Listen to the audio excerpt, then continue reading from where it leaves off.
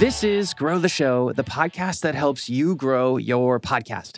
My name is Kevin Schmidlin. I am your podcast growth coach, and I am excited today to share with you a training on how to use social media to grow your podcast in 2022.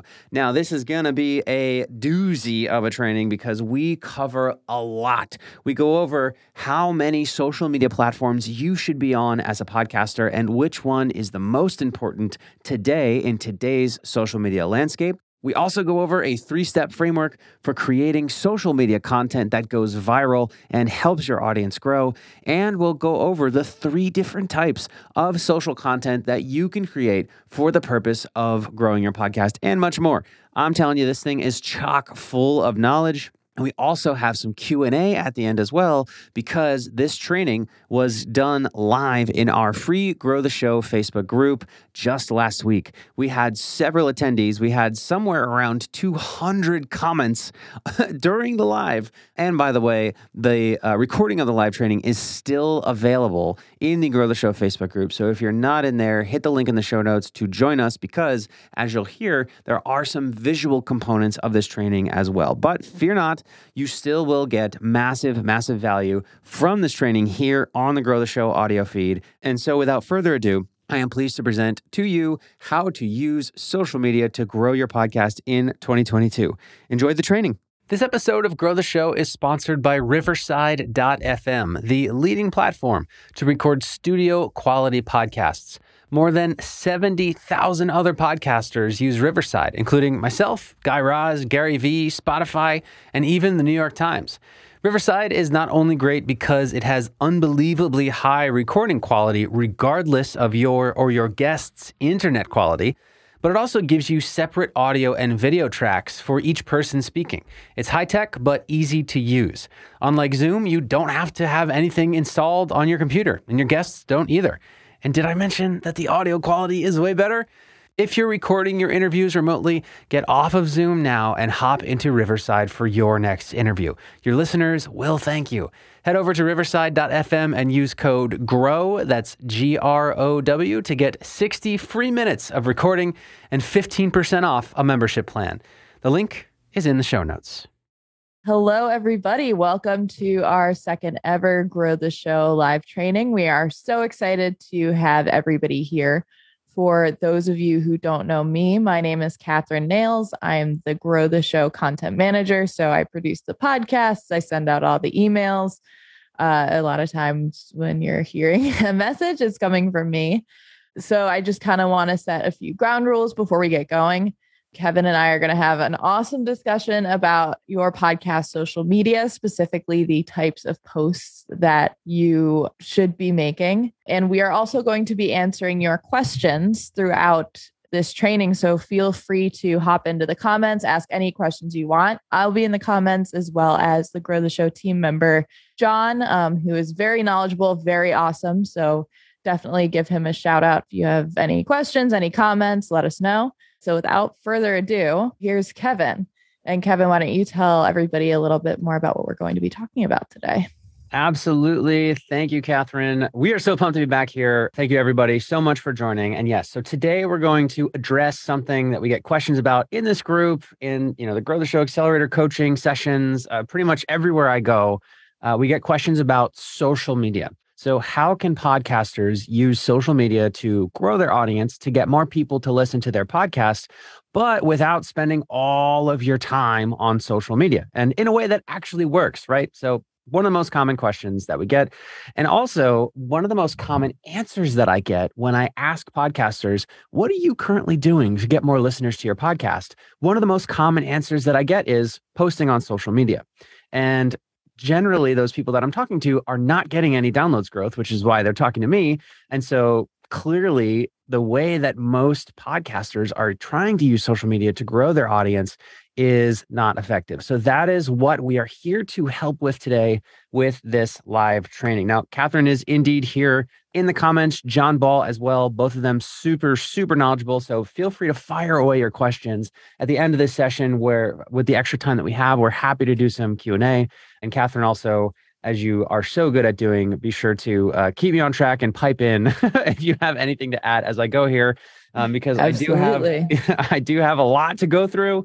And so we are going to fire away and we are going to hop right in. So I'm going to go ahead and share my screen and start going at it here. So social media for podcasters. All right. So by the end of this conversation, you're going to know exactly, number one, what platforms you should be on.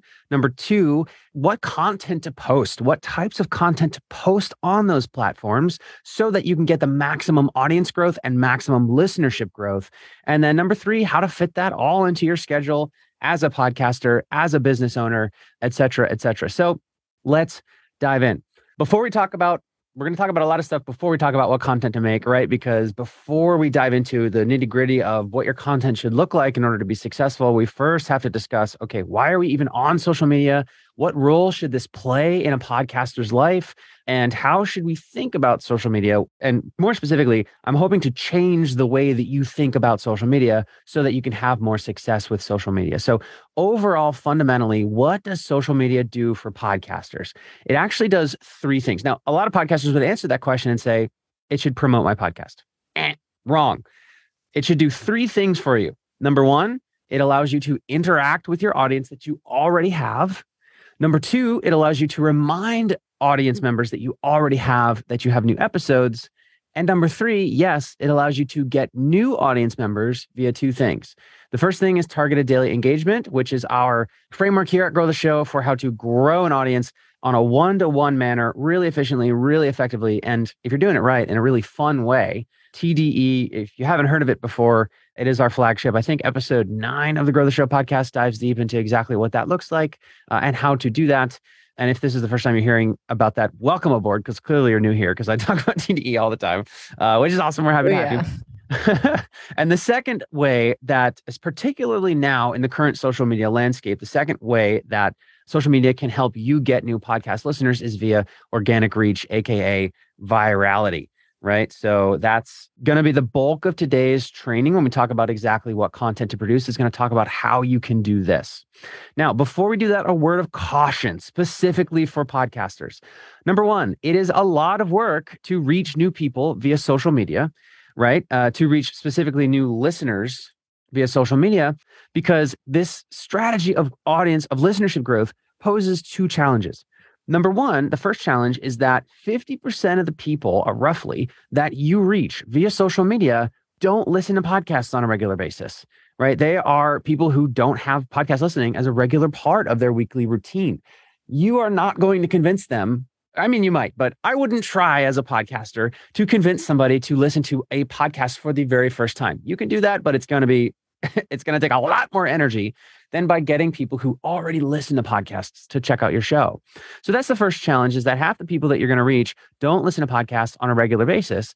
And the second challenge is that for the 50% of people that you'd reach who do listen to podcasts on a regular basis, the challenge is when you reach them on social media, you're reaching them in a different context than when they are a podcast listener. And so think about yourself. When you're listening to podcasts, you're doing something, right? You're in a different part of your life. You might be commuting or working out or doing chores or cleaning or going for a walk or just puttering around the house, whatever it might be. You're in a different zone. You're in a different mental vibe.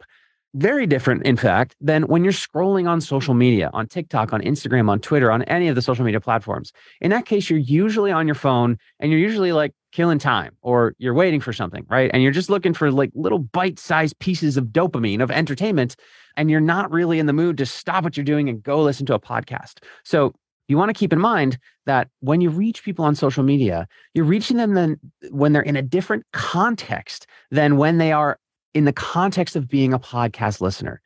The steps that they need to take between seeing your social media content and then later when they listen to podcasts, which is a regular part of their routine, it might be at the end of the day or maybe tomorrow morning, they have to remember that they saw your content. They have to hopefully have clicked around and subscribed to your show in their favorite podcasting app. There's just so many steps from the moment they see your content to the moment that they are actually listening to your podcast when they normally listen to podcasts. And so for that reason, I recommend that you don't expect people to look at a piece of content and then go listen to your podcast. It virtually never, ever happens. So those are two challenges that you're going to face. And I know what you're thinking. My God, then why are we even using social media at all if it's that hard to get people to get more listeners via social media? it does pose these challenges, but the benefit of social media is that it has changed the world and it has made it so that we can reach literally anybody at any time, anywhere in the world. So yes, it does have some challenges, but there's a reason why it is such a viable and valuable way to grow your online audience and to get more listeners to your podcast. So given these couple challenges, I highly recommend 2 general principles. Number 1, that you manage the amount of time that you spend on social media. Right. So it's really easy. This is something that we all need work on, right? If you pull out the screen time app on your phone and you look at how much time you spent on social media, it's true for me. It's true for everyone. You're like, oh God, right? So I avoid looking at that. Yeah. And so I encourage everyone to look at it today and see how much time you're spending on social media. Which, by the way, if you tell me that you don't have time to make social media for your podcast, I'm going to make you show me your screen time app, and I'll show you you've got 8 hours a week already on social media. You've got time. Or more, right? In a lot of cases. But either way, you want to manage the amount of time that you spend on social media for your podcast, and ideally try to continuously manage it so that you hit the sweet spot between you're spending enough time on your social media presence so that it's effective and it's getting your audience to grow. I see a lot of people who are spending some time on social media, but not enough to get good at it and to get it to work. And so all that time is wasted. They're better off spending no time on social media, right? So there is a minimum effective amount of time for you to spend. But you also have to be careful that you don't spend so much time creating social media content and engaging with other people, and worse, consuming social media content, that it completely usurps your mission critical podcast work, which includes, number 1, staying consistent publishing your podcast content. That is the reason why you're here, right? So you don't want to forget that. And number 2, prioritizing podcast listenership growth strategies that make it so that listeners discover you. Number 1, people who already listen to podcasts discover you, and they discover you at the moment that they're already listening to a podcast or that they're about to. So you want to get that discovery moment to happen as close to that person already listening to a podcast as possible. So it's insanely easy for them to just flip over and start listening to yours. So for that, I recommend our framework, Targeted Podcast Pitching. Last month's Facebook Live went deep into how to do that well. We've got episodes on the Grow the Show podcast on how to do that. And so if that is not a part of your podcast growth strategy, I recommend starting that first before you optimize your social media presence. So I already said, don't expect people to see one post and jump to downloading your podcast. It's a longer game than that. Ideally, the goal for your social media content that you post is to get them to follow you on that platform, not to jump all the way to listening to your 45-minute podcast episode. It's too big of a jump. That's like asking somebody on the first date to get married. Maybe somebody watching this did that and it worked, but it's really, really, really unlikely. And you don't want to bank your whole strategy off of it, right?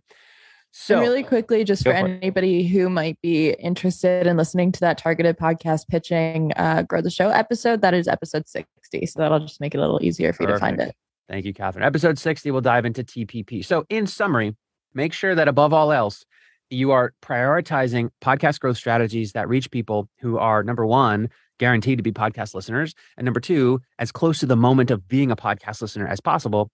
The best way to do that is by getting yourself and your show featured on other podcast feeds. But in addition to that, a great supplement and a great way to nurture your audience and stay in tune with your audience and grow your audience, blah, blah, blah, is social media. So let's dive. And the rest of this presentation is going to dive into how to make that work effectively and efficiently. So before we go into that, I keep saying before, the first 40 minutes of this is just all the pre-work, but it's important for you to understand this stuff for the actual content to work. Right now, the social media landscape in 2022 is currently undergoing massive change. So for those of you who were on social media between 2016 and 2020, which is all of us, you know that in that time, we call that the social media winter, because between 2016 and 2020, there wasn't really a lot of change in the social media landscape. Instagram was on top, Facebook, Twitter, LinkedIn were kind of below it. And that was that. And since Instagram was the top dog, it was really hard to get any organic growth. It was really hard to grow an audience organically on social media because Instagram was on top. There was no challengers. Everybody was spending all their time on Instagram, and Instagram had no reason to give you free audience without you paying for Instagram ads, right? And so that's what they did. And that's why they were top dog. Enter TikTok around 2020. TikTok has started disrupting the entire social media presence, which is good for us creators.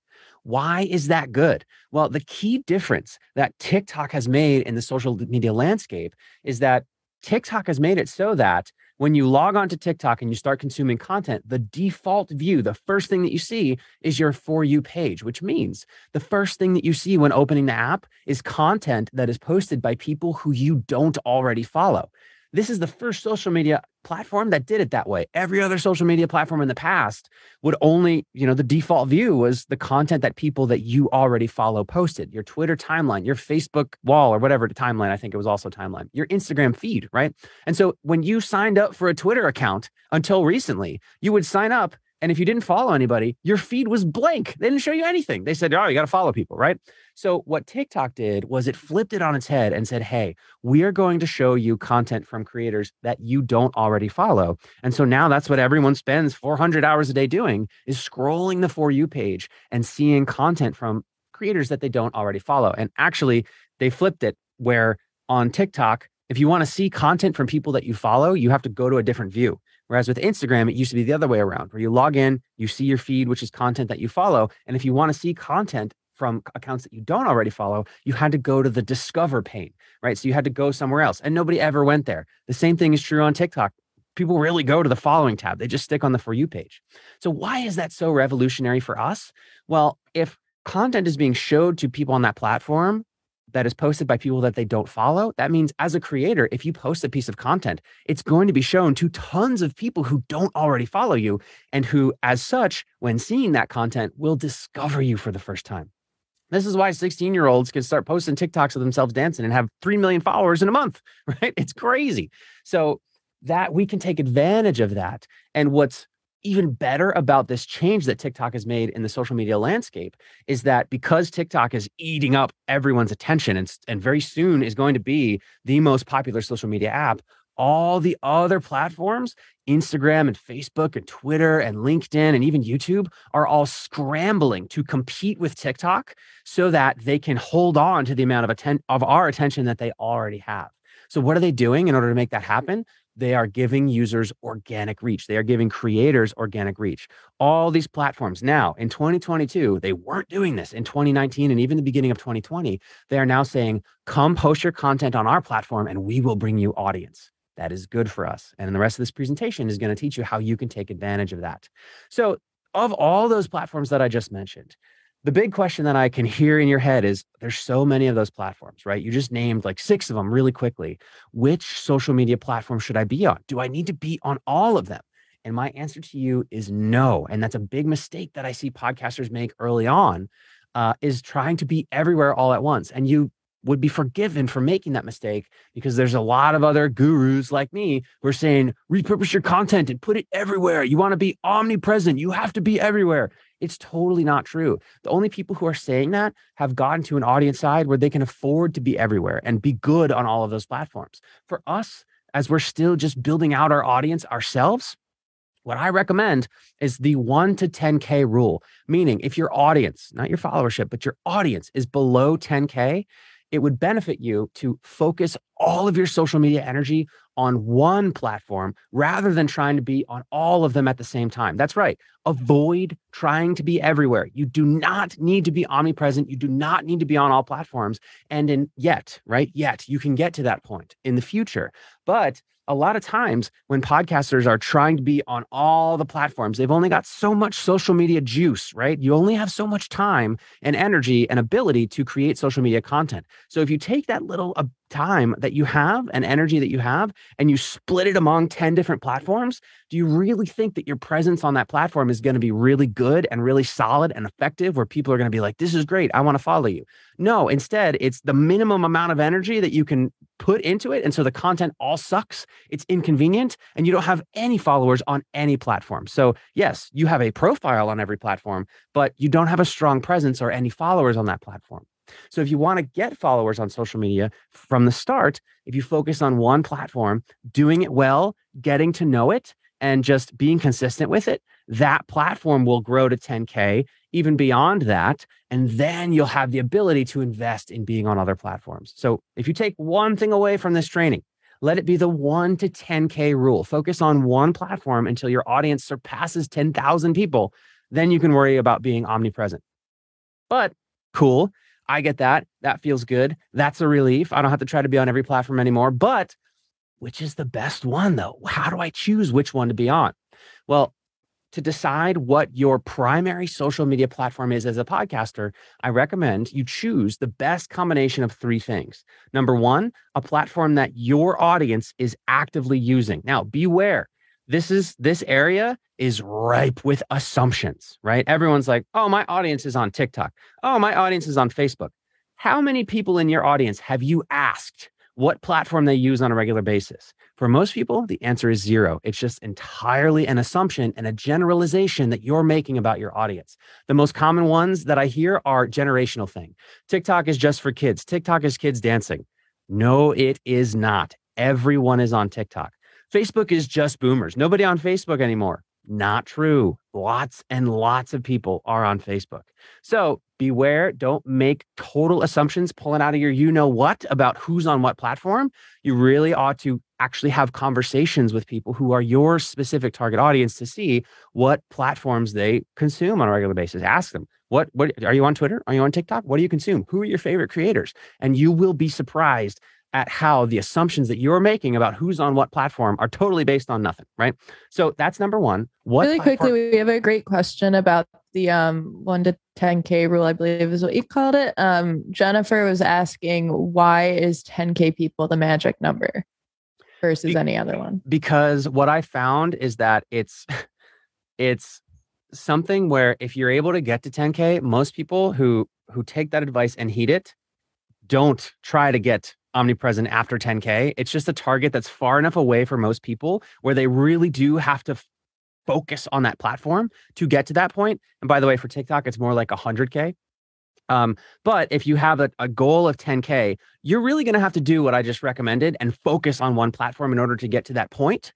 And by getting to that 10K, you're going to be really, really, really, really good at that platform. And it's at that point in my experience that I see people are skilled enough with social media to be able to decide whether to continue to just go all in on that platform, which is what many people do, or at that point to, diversify. So it's more of just a benchmark where 10K is difficult enough that you're going to have to work and you're going to have to challenge your understanding to get to that point. And once you do, then you're in better shape to decide whether to go omnipresent or not. It's not like, if you have 9,000 people in your audience, it's not going to work to go omnipresent. You can. It's just that is that magic number that I found. People, if you shoot for that and you really focus on that, it gives you the ability to block out all of the noise of all these other people telling you, you're missing out. You got to be on Twitter. And just like, nope, I'm just focusing on this till 10K. And then when you get to 10K, you are a social media savant where all those people are now asking you for advice and you can decide what to do from there, whether to go omnipresent or to stay on one platform. So hopefully that makes sense. That's a great, great, great question. So what platform should you choose? Number one, a platform that your audience is actively using. Number two, this is the fun one, a platform that you actually consume on a regular basis, right? Something that, when you, let's say, I don't know, you're waiting in line at the grocery store, what platform do you open first to scroll on? Is it Instagram? Is it TikTok? Is it Twitter, right? Which platform do you spend the most time on as a consumer today? The reason why that should play a role in what platform you choose to be present on is that, number one, it's going to be easier and more fun for you to be a creator on that platform because you consume it. You're going to be naturally better at making content that works on that platform because you will have spent so much time seeing what content works on that platform. And there are little subtleties on each platform, little subtleties that the user on that platform expects, right? So TikToks are a little bit different than Reels, and Reels are a little bit different than Shorts. And if you're not somebody who consumes one of those on a regular basis, you're not going to know what those differences are. Also, again, it's just going to be more fun because, you consume that platform on a regular basis. It's going to be fun to make content on that platform. And so this is one that I see creators or podcasters really under index on. They think I want to go where my audience is, which is good. But then they'll be like, okay, that means I got to be on LinkedIn. And it's somebody who has never, ever, ever been on LinkedIn before. And so if you've never spent any time consuming on LinkedIn, then you're probably not going to know what kind of content works and people enjoy, right? Because you're not a LinkedIn consumer. So I would actually worry more about this piece than the first piece, because here's the truth about what platform your audience is actively using. No matter how niche your audience is, there are people in that audience that use TikTok. there are people in that audience that use Twitter or Instagram or Facebook or LinkedIn. So it's not like your audience is not on any of the other platforms. It's just, they might skew towards one platform or the other, but the reality is they're on all of them. So, and that's another reason why I'd recommend people go to 10K, because whatever your niche audience is, I promise you there are 10,000 people on that platform, on every platform, right? And that you can reach 10,000 people on every platform. So yes, seek what platform your audience is actively using, but more importantly, think of what platforms you consume on a regular basis and you'll have fun producing for. And then the third piece, those are the two most important pieces. The third piece to consider is if you're truly starting totally from scratch, I would recommend going for a platform that is growing, where eyes are cheaper. So Instagram is shrinking. Eyes are very expensive on Instagram and Facebook right now. Eyes are very cheap on TikTok, on LinkedIn, on YouTube Shorts. And so all other things equal, if I was starting totally from scratch, I would not pick Instagram today. But Instagram is not bad. Don't worry. If you're on Instagram, if that's your primary platform, that's okay. I'm not saying that you need to get off Instagram and Instagram is bad. What I'm saying is, if you're starting totally from scratch, I would pick a platform that's kind of on the rise. But I will say that I know personally people who Travis Brown, a previous guest on Grow the Show, he's the founder of Poddex. He was featured on Grow the Show earlier this spring. And the week that he was featured, he had reached 10,000 followers on Instagram. He's been on Instagram for years. If you look at his profile now, he has surpassed, I think, 110K. So he's absolutely blown up on Instagram this summer. Likewise, I have another friend who's gone from 2,000 followers to 25,000 followers on Instagram in the past 3 months. So I'm not saying Instagram is bad. There's still tons of organic reach on there. But all things equal, if I were starting completely from scratch today and building an audience, I would not try to build it on Instagram. I would build it on another platform that's a little bit cheaper and a little bit newer.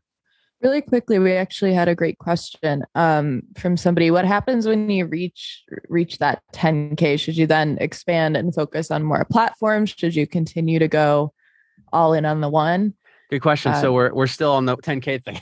Yeah. All good. So yeah. So when you reach that 10K, you have the option of what to do. And again, I give you that goal because when you do that, when you get to that point and you get yourself to 10,000 followers on a given platform, you're going to be in a really good chance. You're going to be in a good place where you'll know what to do. Like you're going to have so much experience with social media, and it's no longer going to be this like, ooh, je ne sais quoi, like, this person gets social media. I don't get social media. If you focus on getting to 10K on one platform, by the time you get there, you will get it. So my answer to you is you'll know what to do. You will know whether to keep going past 10K and just continue focusing on that one platform, or to diversify off of other platforms. If you want more concrete tactical advice, if let's say, you're a Grow the Show Accelerator student and you come onto coaching and you're like, Kevin, I reached 10K, what do I do next?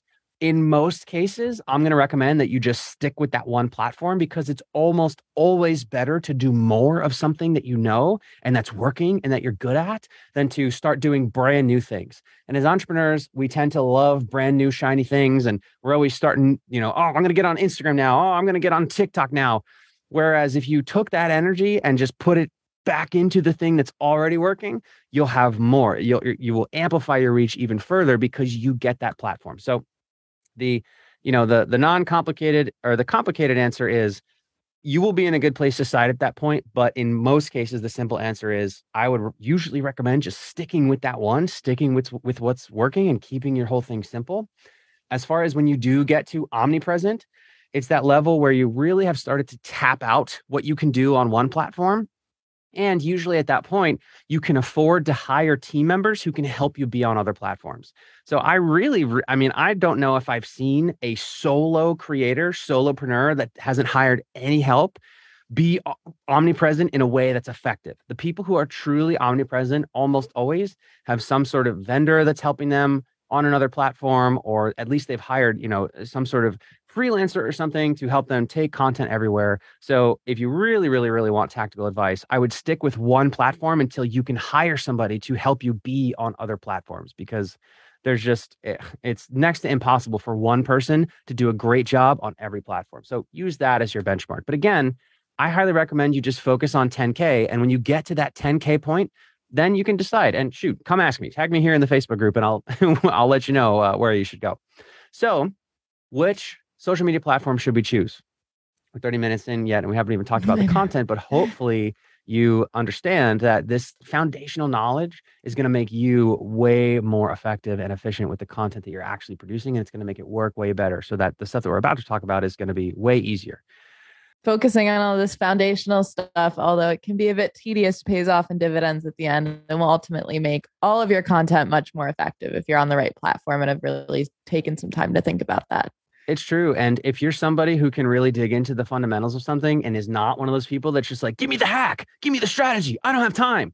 Those people are never successful because they don't put the time and energy into understanding the fundamentals of things. You, on the other hand, are going to be successful because you now know this. So you've picked one platform. You've said, okay, Kev, I'm in. I'm going to go all in on Instagram or TikTok or Twitter or whatever it is. You understand that time management is important with social media. What content do I make? Here we come to the meat and potatoes. So before we get to the meat and potatoes, understand that what the purpose of each individual piece of social media content is, right? So let's say let's talk Instagram Reels. So if you're making a reel this week to promote your podcast, right? And if I said to you, hey, what is the purpose of that reel that you're about to post this week? If you say to get people to listen to my podcast, the reel is probably not going to be effective, right? It's probably not going to work. The purpose of that reel should be to delight the viewer who sees the reel, right? It should be good. It should be entertaining. If you are on social media to strictly promote, it is not going to work. It is going to be ineffective, right? If you are instead on social media to participate in social media, then it'll work. Participate in the platform, right? So better said, you promote by participating. You don't promote by promoting, right? A fundamental piece. This is the biggest mistake podcasters make with social media. So I can't tell you how many times I see a headshot of the guest, right? So I'm on social, I follow a podcaster and they post a square headshot of the guest and say, new episode with so-and-so available now. I don't know who that person is. So I just have a picture of a random person I don't know in my social media feed. I don't want that. You don't want that, right? I'm like, get that out of here. I don't know who that is, right? So it doesn't work. Likewise, if you tweet something that says, I am so honored to have interviewed Joe Schmo. It was an incredible conversation, and I'm so excited to share it with everybody. Now available on all platforms. You've talked about yourself the whole time, and you haven't said anything about what the listener is going to get out of that episode and why they should take 30, 45, 60 minutes of their day to listen to you and Joe Schmo talk, right? So if that's how you're promoting, that's why nobody's seeing it and it's not working, right? Because that doesn't delight the listener because they don't give a crap about that you're honored to talk about Joe Schmo. They want to know what's in it for them. The reason, like I said, these types of posts don't work, and the reason most podcasters' posts don't work because they don't know this foundational stuff that we've been talking about, is that people who are on social media are there to be entertained. They are not there. They did not follow you so that you can spam them about your podcast. That's not why they followed you. That's not why they're on social media. They are on social media scientifically for a dopamine hit. Really, really recommend the book called Dopamine Nation. We were just having a conversation about that this morning in the Grow the Show company Slack channel about how it really, really shows you how we are wired and social media wires us for dopamine.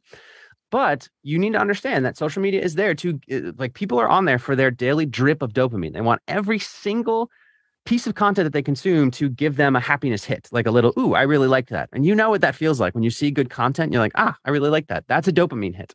So you saying new episode available now does not give them any dopamine, right? What does?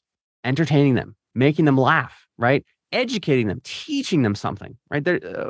How-to content on social media, I'm always amazed at how really, really pervasive how-to content is. Everyone's just, step one, do this. Step two, do that. And I'm like, man, people really love learning stuff. It's cool. It's actually pretty encouraging. Well, now that we're getting into content, I actually want to make sure we address this question because it was asked pretty early on. And I feel like you might talk about this later, but I want to make sure this person gets their question asked before they have to head out.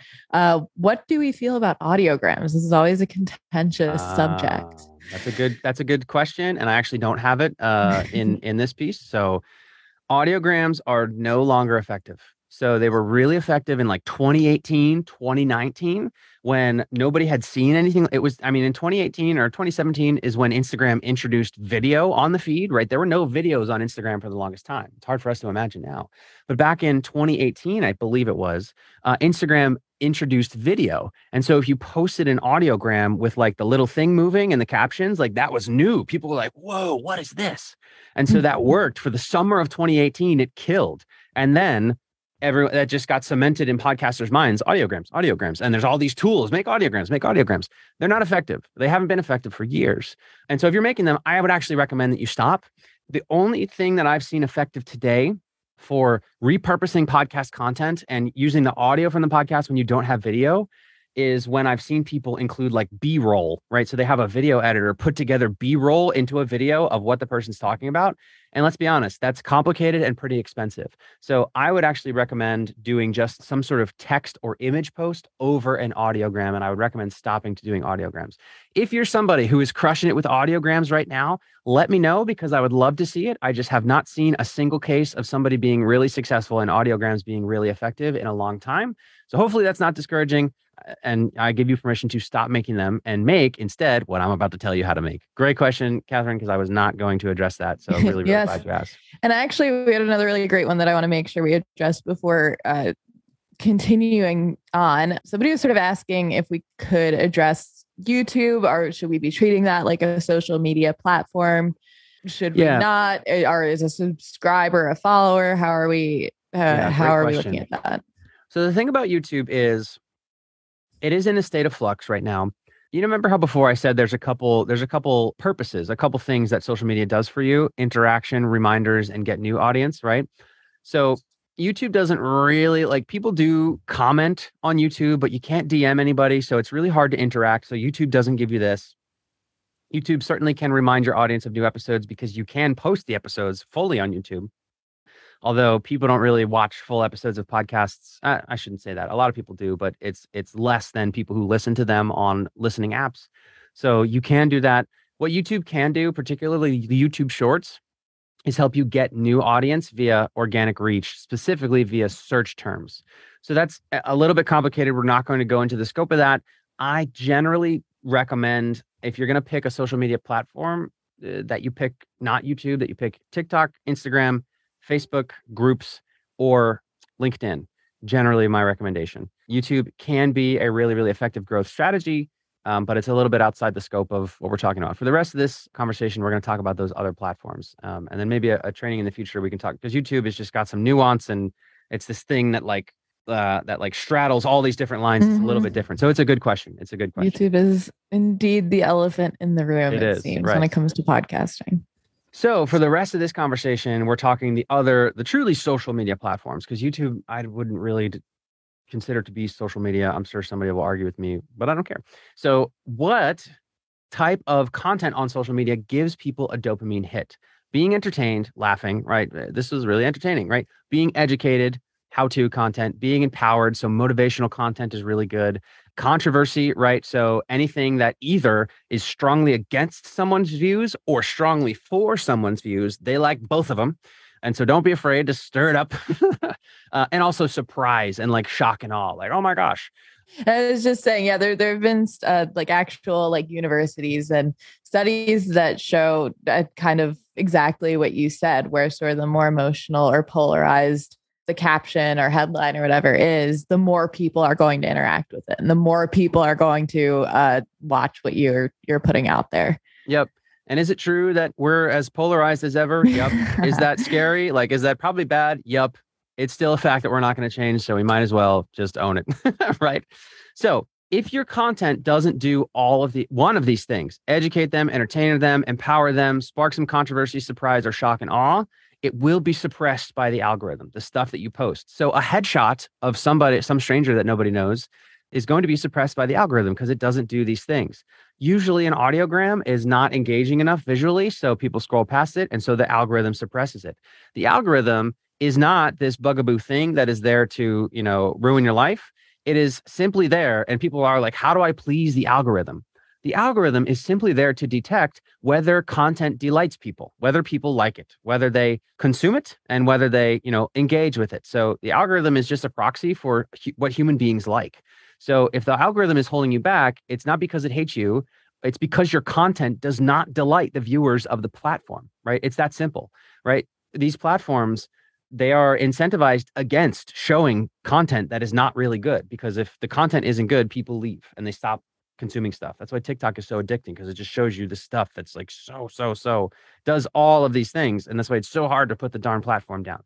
So instead, if your social media post, right, in relation to your podcast is delightful in a vacuum, it will be effective, right? People are going to be like, oh my gosh, that was great. Follow, right? So how will you know if it's delightful? Well, you want to make it so that your post is valuable in a vacuum, which is what that term I just used, which basically just means by itself. So think about it. If somebody, for whatever your social media content is promoting your podcast, if somebody were to see that piece of content and literally nothing else from you ever again, it's the only piece of content that they ever see, will they have been entertained? Will they have a positive view of you? Or will it just be like, they just want me to listen to their podcast, right? So how can you make delightful social media posts? Well, there's a 3-step framework to think about called hook, story, call to action. I've adapted this from, I think it was Russell Brunson, hook, story, offer, but the 3 chunks of really good social media content are the hook, the actual content itself, so the story that you tell in the content, and then the call to action at the end. And so if you can get good at those 3 pieces, you're going to be that person in your life where people are like, oh, can you teach me how you get social media? You must have just always gotten it, right? It's like, no, I just understand now how it works. So the hook is the first part and is honestly the most important part. The hook of your content needs to be juicy and something that compels the user to stick around for the whole piece of content. This is true for video and for text, right? So we're going to show examples in a little bit of Reels, of TikToks, of Twitter threads, and they all have compelling hooks, right? That convinces people to consume the rest of the content. And if you have ever listened to me before, you've heard me say the same thing is required for your podcast episode. The first 10% of your podcast episode needs to convince the listener to listen to the rest of it, right? The same thing is true for your social media content, although on a much more compressed scale. The first 10% of your content must convince them to listen to the rest. So for a video, that's the first like 3 seconds. For a Twitter thread, it's the first tweet, right? For video content in particular, the number of views that your content gets is directly correlated to the success of the hook. So you might have the best video that's ever been created, but if you have a weak hook, nobody will see it and the algorithm will suppress it. Why? Because think about when you consume short form video.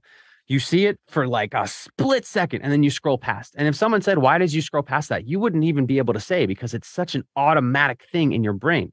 And so in order to have a compelling hook, you need your content to hook people automatically, right? So we discovered. Yes. And I was going to say, yeah, we discovered that really recently. I think share about it though. Share what we found. Yeah. So we found that I think Kevin we did an audit on our Instagram reels, and forgive me if I'm getting the details incorrect, but Kevin found that if he used the word podcast or podcasters within the first 2 or 3 seconds, our views were way higher than if he didn't.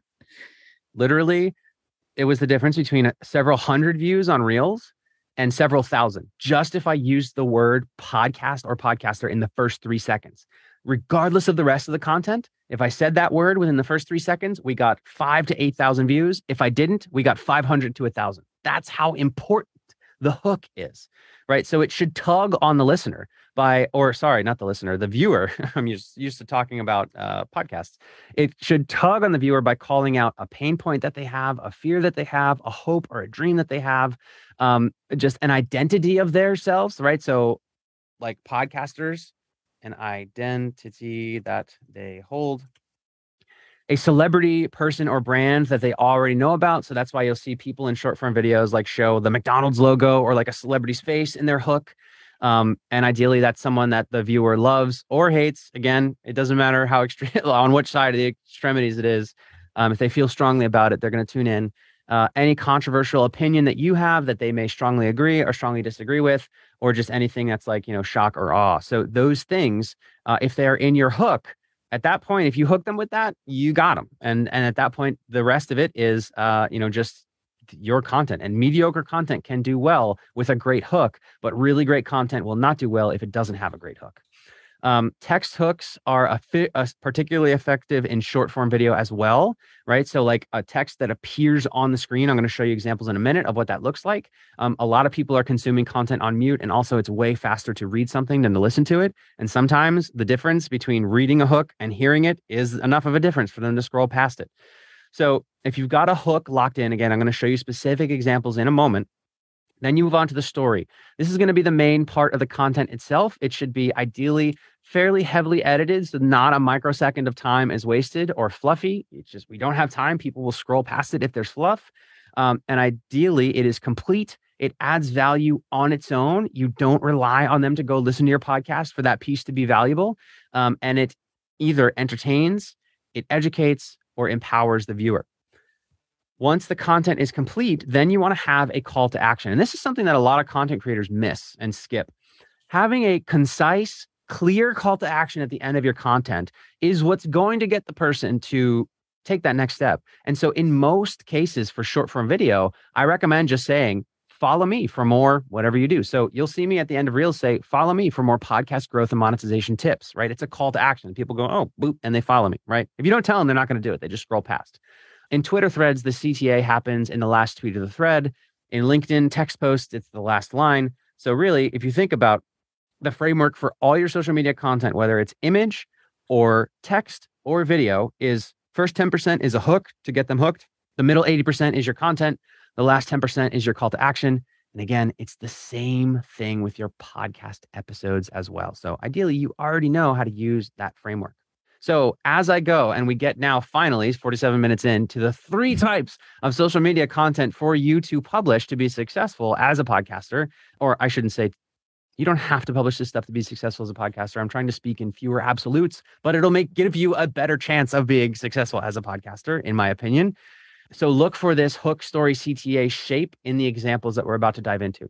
So what are those 3 types of podcast social media content that you can publish to grow your audience on social media? Well, the first type is what I call summary content. The second is repurposed content. This is the one that I'm sure everybody's been jamming down your throat that you need to do. You don't need to do it. You can do it. You don't have to do it.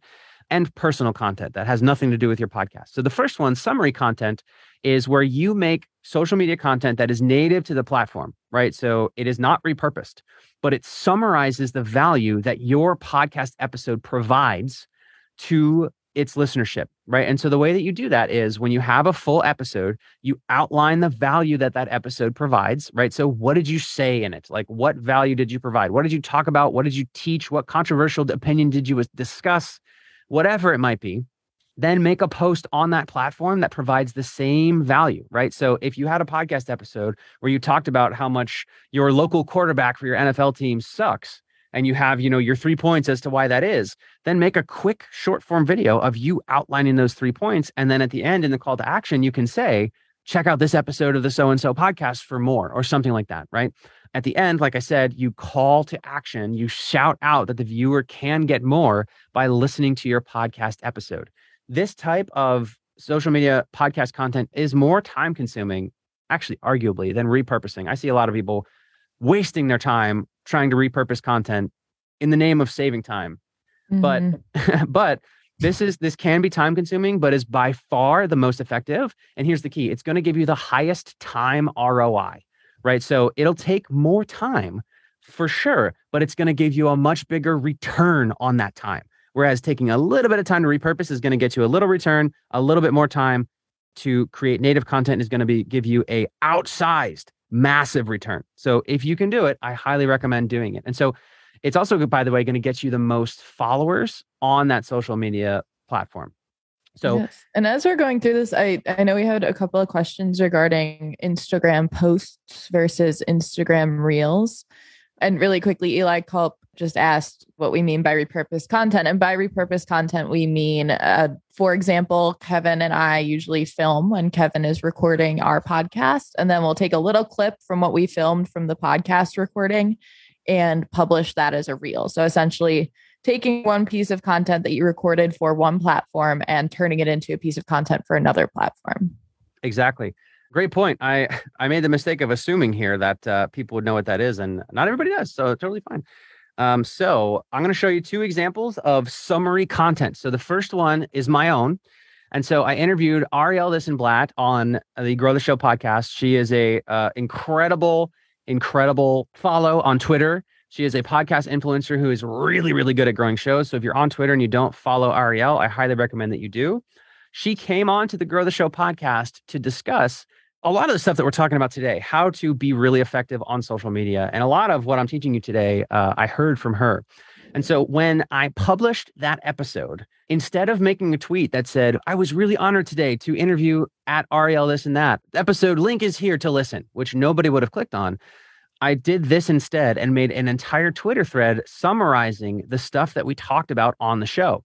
And so the first tweet is a hook, right? I'm regularly inspired by Arielle's social media presence. It's informative, entertaining, and consistent. So I wanted to know, how can other podcasters emulate her and also have killer socials? To my surprise, she didn't share what to do. She shared what not to do. You're hooked, right? You want to read the rest of that thread. You're like, oh, whoa, what should I not do? So I map out what she shared on the podcast episode, right? And then in the last tweet, it's a call to action. She maps them out with me. The second to last tweet, I say, she actually has more don'ts and some do's to share. She maps them out with me this week on Grow the Show. Listen if you'd like to completely revamp your podcast social media presence. And then it calls to action people to the show.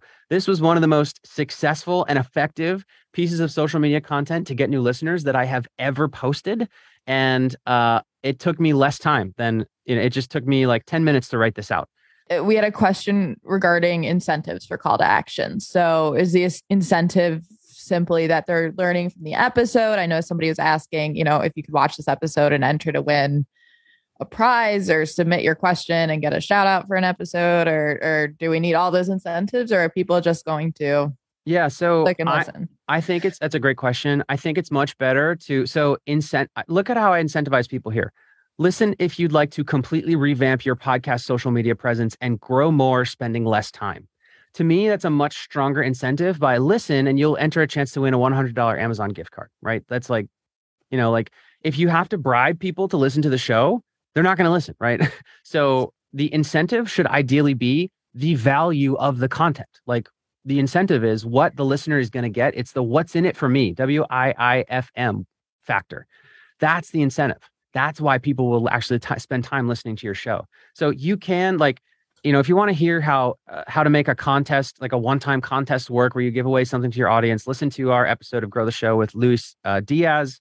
He talks about how you can use contests to get yourself featured in the top 100 on Apple Podcasts.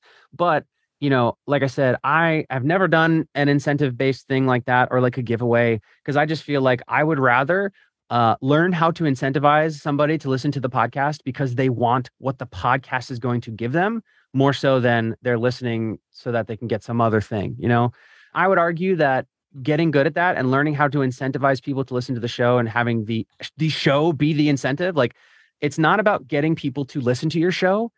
That's not what your goal is here. Your goal is to get people to want to listen to your show. It's a subtle difference, but it is the difference between struggling forever and then eventually giving up on podcasting and then, or growing and becoming a successful podcaster that grows and monetized. So I'm going to pause on no more questions. So let me get through the rest of this because we're coming up on time. And then afterwards I can take the rest of the questions. But Catherine, you're doing a great job because like I said at the beginning, I tend to just go. So it's good. I'm so glad that you have interrupted me along the way. But for the rest of the way, let's stick with this piece here so I can show everybody what's going on. And so that is a Twitter thread that's really effective. Again, it's native.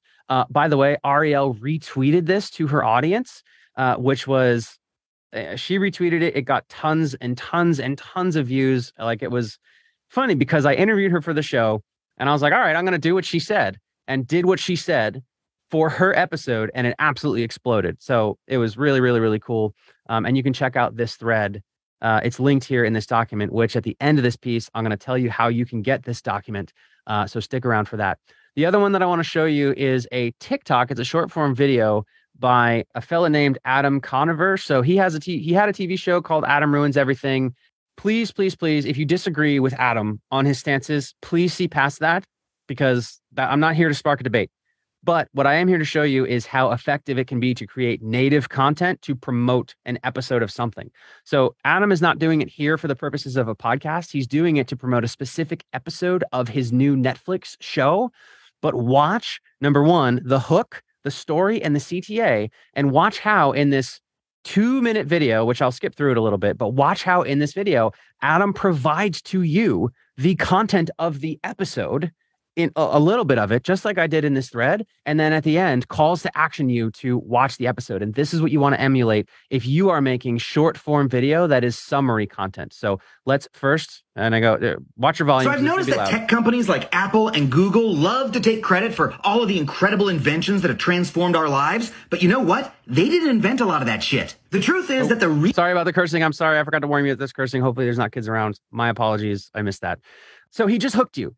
And he said, all the tech companies say that they invented all these things, but it was actually someone else. So he sparked your curiosity here.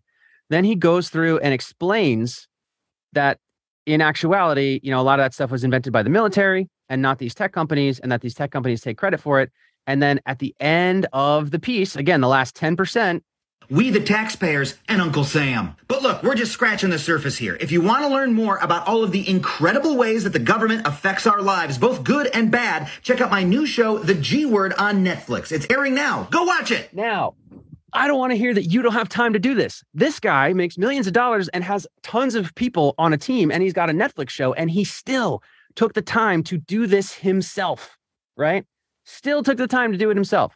So hook, he goes through a lot of information and then calls to action you to watch the episode of the show. If you're able to implement that with your short form video, it'll be really effective. So that's, we're going over time. So Catherine, tell the team I'm going to miss our 11 o'clock meeting because this is too quick. Will do. Yeah, they're all here anyway. So we'll stick around more than an hour and answer questions for sure, because now I'm cooking. So that is an example of summary content where you take the content that you go over in your episode and you actually summarize it in a native way on your social media platform of choice, right? The second option is to repurpose your content. And that's where you actually use recorded content from the podcast episode itself as your social media content. Now, you can absolutely do that and it could work. However, I see a couple of things that people generally miss when trying to do this in a way that makes it totally not work. So the way that I recommend repurposing your content is this. I'm going to stop sharing and share a different app for a minute. But while you're editing your podcast episode, or even you can do this while you're recording, but it's hard to think about it all at the same time. When your guest says something that's really juicy, really good, and something that will, probably do well on social media, take note of it, right? And note, okay, this is the piece that we want to share, that we want to repurpose about this episode. And then what you'll do is you'll take that bit, you'll edit it separately for social media. So you'll trim it up so it's really, really choppy and, is really, really concise. There's no fluff. And then ideally craft a hook for that piece that is custom to the platform that you're posting on. I'm going to show you an example in just a minute. You want that hook to ideally tee up the content so that when people start consuming it, they actually don't know that it's repurposed yet. And that's so that, if you just take a clip from your interview and just publish that clip, and you put it on, say, Instagram Reels, then what happens is people are going to see that reel and they're just going to be plopped into the middle of an interview that they don't know they don't know what it's about. They might know you, the creator, or they might not if it's organic. So it might be just being thrown into a conversation with two complete strangers and they have no idea what those strangers are talking about.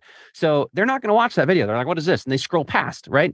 But if you take an extra couple minutes just to record what I call a native hook, then people will actually stick around. And so first, I'm going to show you an example of that. Then I'm going to show you how we made this reel in Descript, which is, if you haven't heard of Descript, I highly, highly recommend it. But this is the reel that I'm going to show you real quick how we made. And this is what it looks like.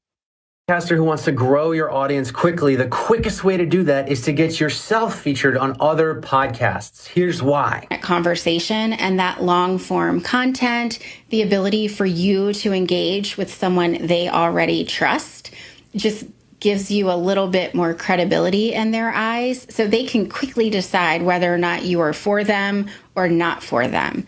And so for me, as you can see, this is repurposed, right? So this is content from the podcast interview that I have repurposed into a reel. But if I had just plopped this onto my feed and this is Angie Trueblood, incredible podcast guesting expert. Angie's great. But if I just threw a video of Angie into my social feed and all my followers don't know who Angie is or what she looks like, they're like, who is this person? And they scroll past, right? But instead, I recorded that quick hook at the beginning that's native.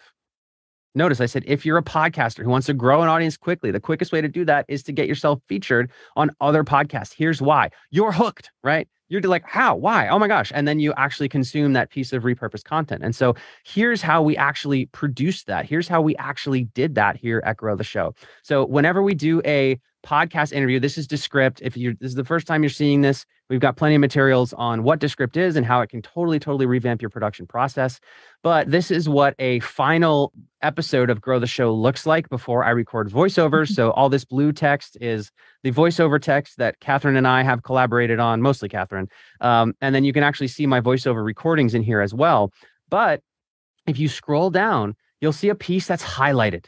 And so when we highlight something in our Descript composition for the Grow the Show podcast, that means this is something that's probably going to do really well on social media. So while Catherine was editing this episode after I recorded it with Angie, and here you can see the raw video of Angie talking, she highlighted this, then pulled it out into a separate Descript composition that said Angie Reel.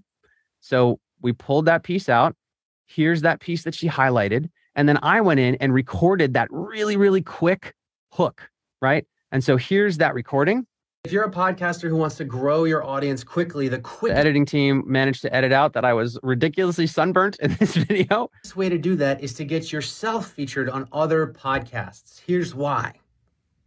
You're literally getting in front of someone who is already a podcast. Now, we then took this and sent it over to a video editor who's on the Grow the Show team, who turned that into this final piece of content. If you added the captions and edited it up and made it 9:16. If you don't have an editor, that's okay. You can totally and absolutely do the same thing here in Descript. It's really easy to do so. It takes, maybe 20 minutes to make a reel. So that is how you can repurpose into short form video. If you add that native hook, it'll work really well. Here's two other examples. Here's another way. So Hala Taha is a mentor of mine, really incredibly strong podcaster who's got an unbelievable social media presence. And so here's a reel that she made that's repurposed with a native hook that's a little different. It's not her talking like mine was, where I said, you're a podcaster, you need to listen to this. Watch how it's all visual. All right, do you see that? So real quick, it was just her smiling and then putting her hand on the camera, and the text said why you need a theme song. And then it goes into the repurposed content from the episode, right? If she had just, dropped this video, it might not perform as well. However, there is a way, I'm going to let you in on a secret.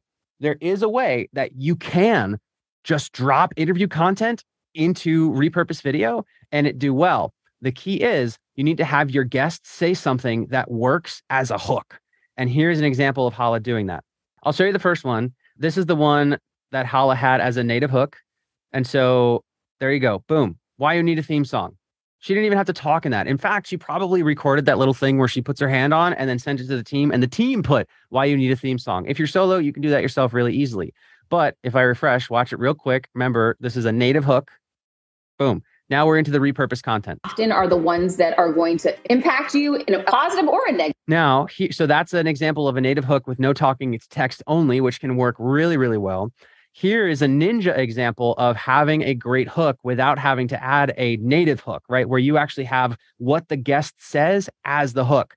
This is a little bit harder to do because you need the guest to say like one sentence that will hook people really well. But if they do, you can absolutely use that as the hook.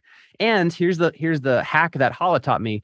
You can actually have them, when a guest has a really great response to something, you can have them repeat the response and you just say, wait a minute, so what are the 3 steps? Or wait, can you say that again? They'll be like, yes. And they'll say it again. And the second time they say it, it'll be way more concise. And usually the first thing they say will be a great hook. So here's an example of where Hala did that. She had a guest actually repeat something. The repeat version was edited out of the final episode, but she used this as the social media content.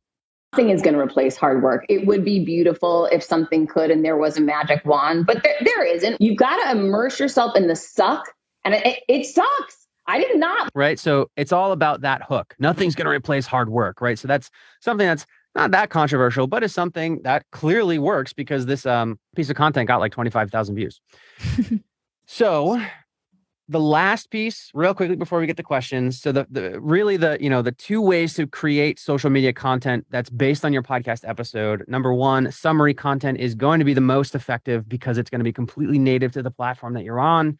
Repurposed content can be really, really effective and efficient if you do make sure that you have that custom hook and a custom call to action at the end. And then last, one thing that I slept on for a long time is personal content that has nothing to do with your podcast, right?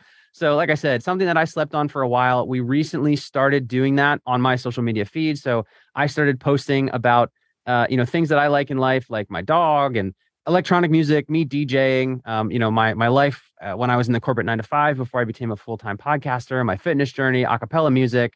And like I said, I slept on this for a long time. That it might be obvious to you guys, but what I found is that when you provide those extra dimensions of yourself outside of what you talk about on your podcast, it just makes you more well-rounded as a person, and it makes your audience just want to associate themselves with you more. Like it just makes you more of a human and makes you stronger, as like a person in their eyes. So this one, like I said, I just wanted to include it. It's simple. Just make content that's about your life.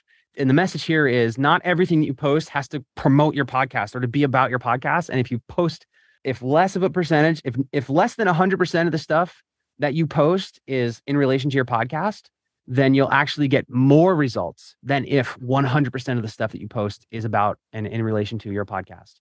So I know this was a lot, and there's 100 comments on the live. This is crazy. So number one, if you want this document, if you want this outline with all of these links, comment grow on this post now, and John or someone else from the Grow the Show team, but likely John, will reach out to you and send you the link to this outline. So if you want this outline for your own notes and you want all these links and examples, comment grow on this post and we will DM that link to you. And with that, let's take questions for 10 more minutes because I know we're way over time. So what the heck, let's do 10 minutes of Q&A. So I'm going to start with one, and I kind of answered this in the chat already, but I think you could probably answer it a little bit more eloquently. And it was back when you were repurposing our podcast episode into a Twitter thread where you had this long thread that went through the podcast episode. And we had a question from someone that said, if you're giving away that much information, are people actually going to want to go and listen to the podcast then? Wonderful, wonderful question. I'm so glad it was asked. Ideally, you're giving away, like you should give so much away that you feel nervous that people are not going to listen to the podcast, right? And if you don't, then people are not going to get enough value from the post itself to trust that listening to your podcast is worth their time. So think of it as free samples outside of a bakery, right? So if you had a bakery and let's say your podcast is like someone listening to your podcast is someone going inside to the bakery, buying a dozen cookies, having a coffee, spending some time with you. That's what you want. And so there's people walking out on the street all the time. So what do? You bring out some free samples. Now, let me ask you this. Are you going to give them free samples of a cookie that doesn't have all the ingredients? Are you going to say like, I'm not going to put any sugar or chocolate chips in this cookie because I want them to go inside to get the full thing, right? Or are you going to give them free samples of your mediocre cookie or your worst cookie? Do you think that's going to make them want to go inside and spend time with you? No, you're going to give free samples of the app of your just flagship recipe, best cookie that blows their mind. They'll take a bite and be like, whoa. And then they go immediately inside and buy a dozen. It's the same thing here. So if you hold back on your free stuff and if you hold back on your content, people are going to think that that's how good your stuff is. So that's why with your free stuff, and this is true for you coaches out there, give away as much as you possibly can and give away your best stuff to the point where you feel nervous. You're like, man, I'm really giving away the farm here. That is the point where people are like, whoa, this is good. I want more from you. So wonderful question. And I'm going to push you to give away so much from the episode that you have that fear. The thing that you can do within that content to actually make sure that you get people to listen is by just like sparking curiosity. So I'll dive back into the thread example real quick. Note how in this thread, I gave away so much information, and just follow me at Kevin Schmidlin. You can find this thread. The link is in this document. So just comment grow and you can get the link to dive into this thread. Notice that that incentive that I say at the end. So big thanks to Ari for sharing her podcast social media don'ts. In summary, so I give all the information, I summarize it. Number 1, don't try to be everywhere. Number 2, don't try to make your profile about your show. Number 3, don't publish content that isn't valuable by itself. And then I say she actually has more don'ts and some do's to share in addition to what I just shared. And she maps them out with me on this episode. So if you want more, if you'd like to completely revamp your social presence and grow more, listen to this episode. And what happens here is people read this huge, incredibly valuable thread. It is the best cookie that I can bake. And they're like, whoa, so you've got more cookies inside? And I say, yes, there's more in this episode. They're like, cool. Show me the door. Here's my credit card, right? In this example, it's cool. I'm going to tee that episode up tonight so I can get more of this incredible value. Absolutely fantastic question. Yes, exactly. I love that answer. And I think that's such a great analogy. We have a ton of great questions coming in. So I'm going to get going. I know we had one, and I think we kind of talked about this, about the difference between Instagram Reels and posts and sort of when you should be using each one. Yeah. So this is something where Instagram is panicking right now. So if you notice, Instagram is making crazy changes to the platform each and every week because TikTok is eating up their share of our attention so much. So like if you asked me in 2019 or 2020, like what type of content works the best on Instagram, I could confidently tell you the answer to that because it didn't change much for a long time. These days, it changes seemingly week to week, which is, I know what you're thinking, like, oh, great, I'm going to have to keep up with this.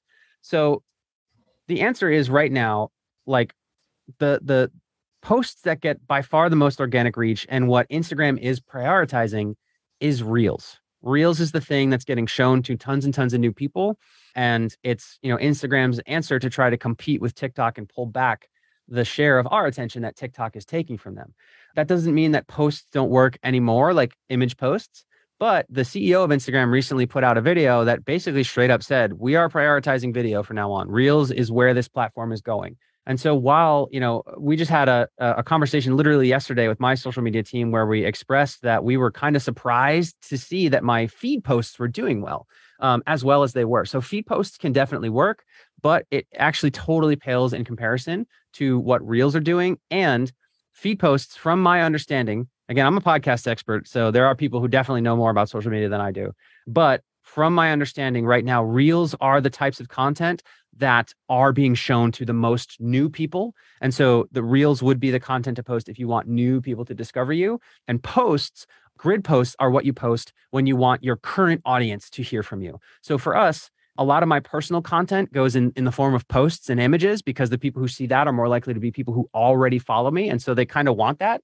Whereas, the Reels where I'm spitting value and I'm like, again, afraid of how much I'm giving away are the ones that get shown to the most new people who then discover me and follow me, if that makes sense.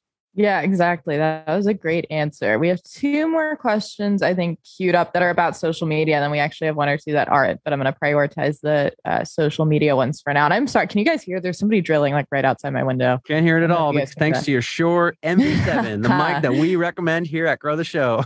Oh, yeah. So I'm happy because I can barely hear myself. So fabulous. Yeah, Shure is amazing.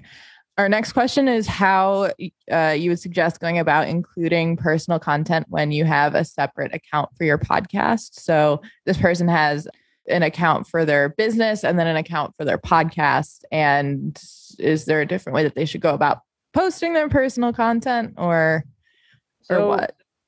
The thing is, if you make a social media account that's about a podcast, they're generally less effective because people are going to know why that account exists. Unless your account, like for example, if I was still making my original podcast called Philly Who, I had a separate account for that, right? Because it wouldn't make sense for, the show was about Philadelphia, right? It was about, the doers, thinkers, and performers of Philadelphia, basically the movers and shakers. And so I did have a separate account for that. But what I learned in the tail end of my time is I still put personal content on the Philly Who Instagram. Like I still had posts about me. And like, I'll share my screen again real quick and show you like this post here was an image of me preparing to actually film a commercial for a live Philly Who event that I was going to do in a couple of weeks. This was back in 2019. And, after spending all of my social media juice promoting the Philly Who podcast on the Philly Who Instagram, I started posting stuff like this about me, and it started crushing on the podcast specific Instagram. So you still want to include that, because people don't just listen to your podcast for your content. They also listen for you, the host. Like, they listen because they like you. So if you separate, the other thing that I'll add is, like, if your podcast, like if you have a business account and then that business runs your podcast, I would take the podcast and fold it into the business account and not have a separate account specifically for the podcast, because ideally the social media account isn't there for the podcast. It's there for the content, right? So like, if I had, let's say I had a podcast that's about meal prep, right? So let's say I owned a meal prep company and I had a podcast where, on the podcast, I talked through recipes on how you can, do meal prep and have healthy meals and cook healthy meals in a short amount of time. And that was my podcast, or I interviewed people about that. My social media presence would be, I would have the social media account for that meal prepping business, and I would make the posts about how to meal prep, tips and tricks on meal prep, things like that. And they would go, and some of them would be repurposed from my podcast that has audio content about it. Some of them would be totally native, but they would all go on that one account. And when people follow that account, they're going to say, like, the account is there. It exists to provide meal prep content, not to get people to listen to my meal prep podcast. So I throw that out there. I don't know if the question asker has that type of thing, but I just want to, say I do recommend simplifying, putting your content all under one umbrella on social media, and regardless of whether it's your business, your podcast, or a personal account, including personal content to you. Somebody was asking how or if you would recommend using paid ads in social. So I know I kind of directed them toward the Marie Nicole episode because she is so cool. She did like all of the paid ads on Facebook for like the Canadian Olympic Committee or something like that.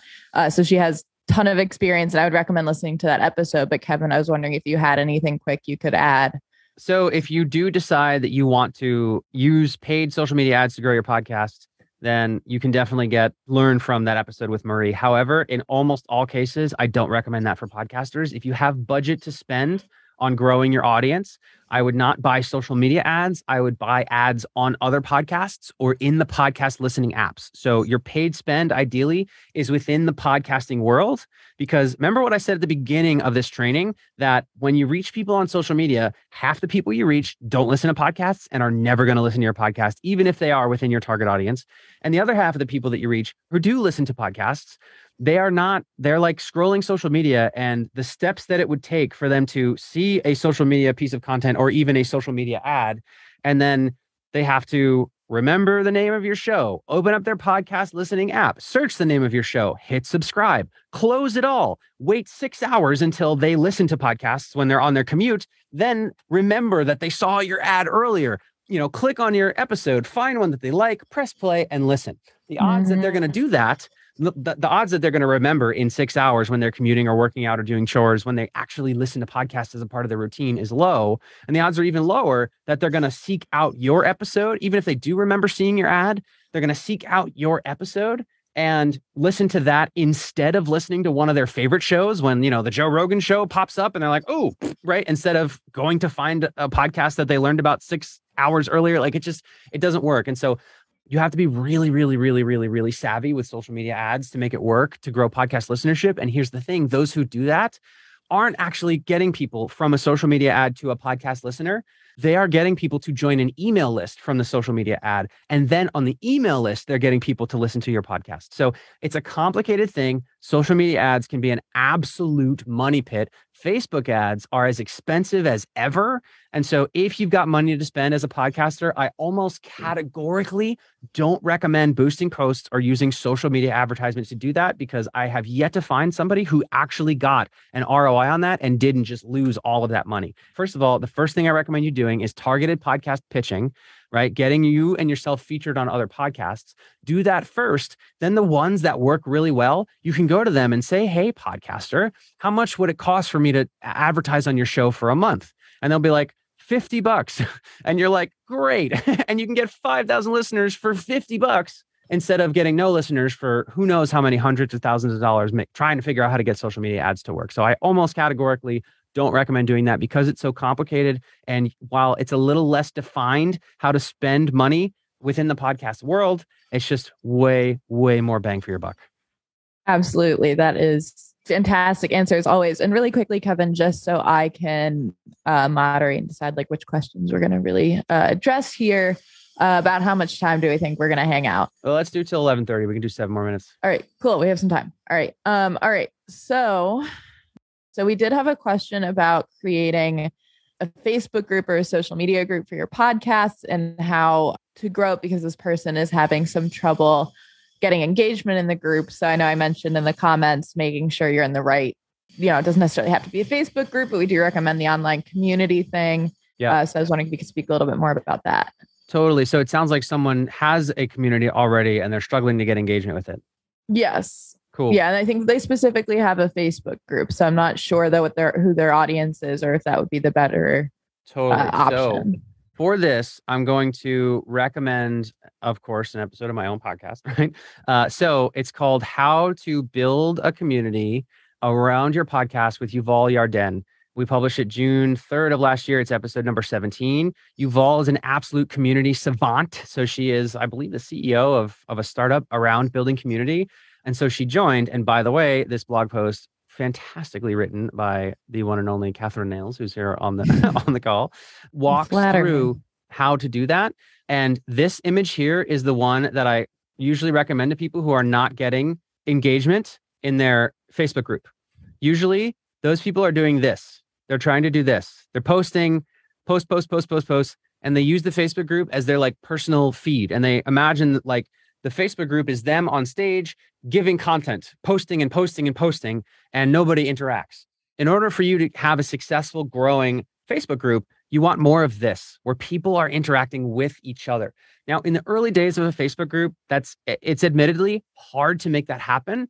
And you do have to work a little bit harder to make that happen. And for that, like, just imagine your Facebook group is like throwing a party, right? So if you've ever thrown a party before, let's say you invite 50 people to your Halloween party.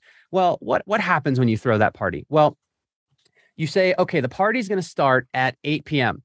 8 p.m. rolls around. You're ready to go. Your house is empty. It's all clean. It's decorated for the party. And people start showing up.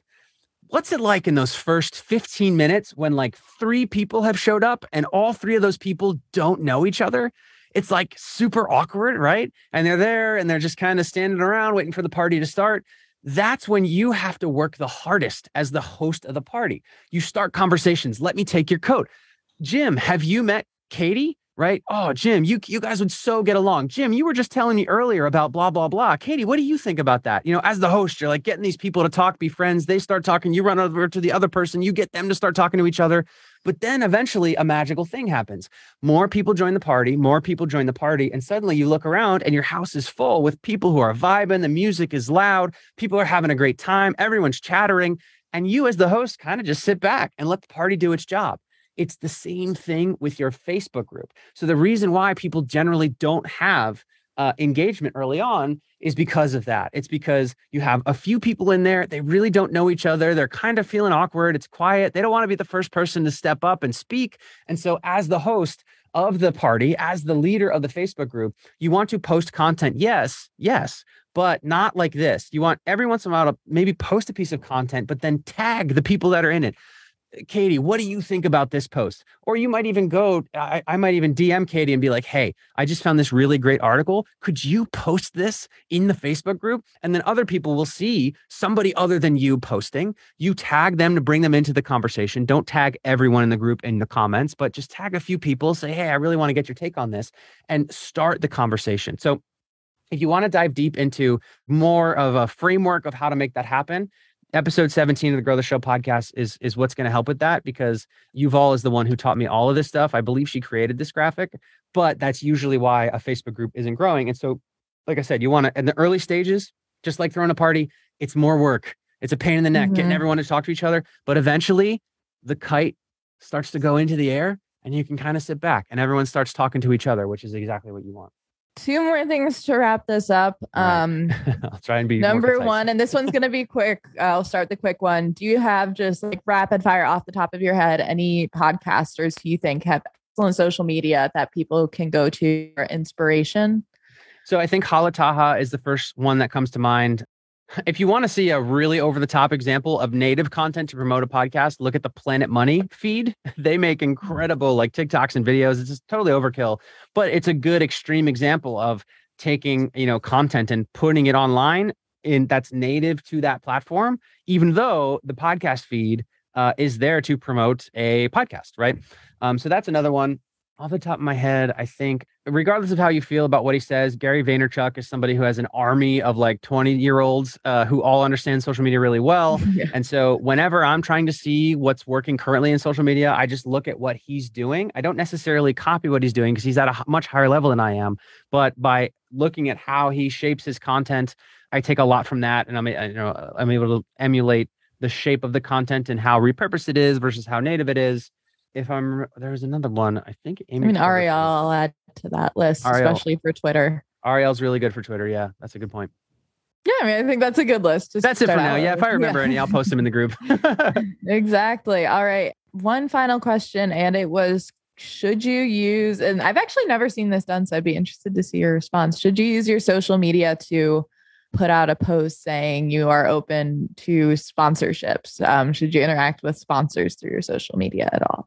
You can. I mean, I'm not going to say you shouldn't. You can. I would say so if you're ready to get sponsors, I would first put a call on your actual podcast more so than your social media. Because for most podcasters, their social media audience is actually smaller than their podcasting audience. Not everyone. There's actually a lot of social media influencers who have the exact opposite problem. But wherever your audience is strongest, that's where I would do the call for sponsors. And so in most cases, like if I was a podcaster, I would put a little ad. Like you ever drive past a billboard and it says, advertise on this billboard, call this number, right? So the billboard used the billboard to say advertise here, right? So I would do the same thing with my podcast and instead have an ad on my podcast that advertises advertising on my podcast, because your first advertisers almost always come from either your audience or past guests of the show. So really, if I was trying to get my first sponsor, I think it'd be more efficient for me to first reach out to either past guests of the show or people who I know me or in my audience who, have businesses and might want to sponsor for my specific audience. I would go there first before posting on social media. Again, I'm not saying you shouldn't do that, but I think it would be more effective to put an ad on your podcast or reach out individually to past guests or your audience to solicit your first sponsors. Yeah. And don't we have, I know I keep like promoting these Grow the Show episodes in the comments, but your questions are so amazing because they're aligning with some of our previous episodes. We have an episode, and forgive me, Kevin, I forget who it was with, that Billy talks Thorpe. all about Billy Thorpe. Yeah. Talks all about creating relationships with sponsors, how to do it, how to handle it. So I think Aaron asked that. If Aaron, you want to check it out, I'll find the number and put it in the comments, because that one, if you're looking to make sponsor relationships or create sponsor relationships, that is the episode for you. So giving you guys a lot of homework today. Awesome. Well, that is going to do it for today. So once again, if you want the outline that we just shared, comment. If you haven't already, comment Grow in the comments. You're going to hear from our team member, John Ball, absolute amazing podcaster who will reach out to you and get you the link to this document. Just to refresh, here's what it looks like. We've already got tons of podcasters in here getting value. There are links to examples, and also you have all of my notes here as well. If you have any other questions about this, feel free also to stick them in the comments here on this. If you're watching us after the fact, if you're watching the replay, you can still comment Grow, and you can still ask questions in the comments, and myself and the team will be here in the Grow the Show Facebook group answering questions as much as you want. And then finally, if there's another training that you want us to do, because we're doing these monthly now here in the Grow the Show Facebook group, if there's another training you want to see, let us know as well, because the next one will be in October, and we would love to know what you want to be trained on. So let us know of that.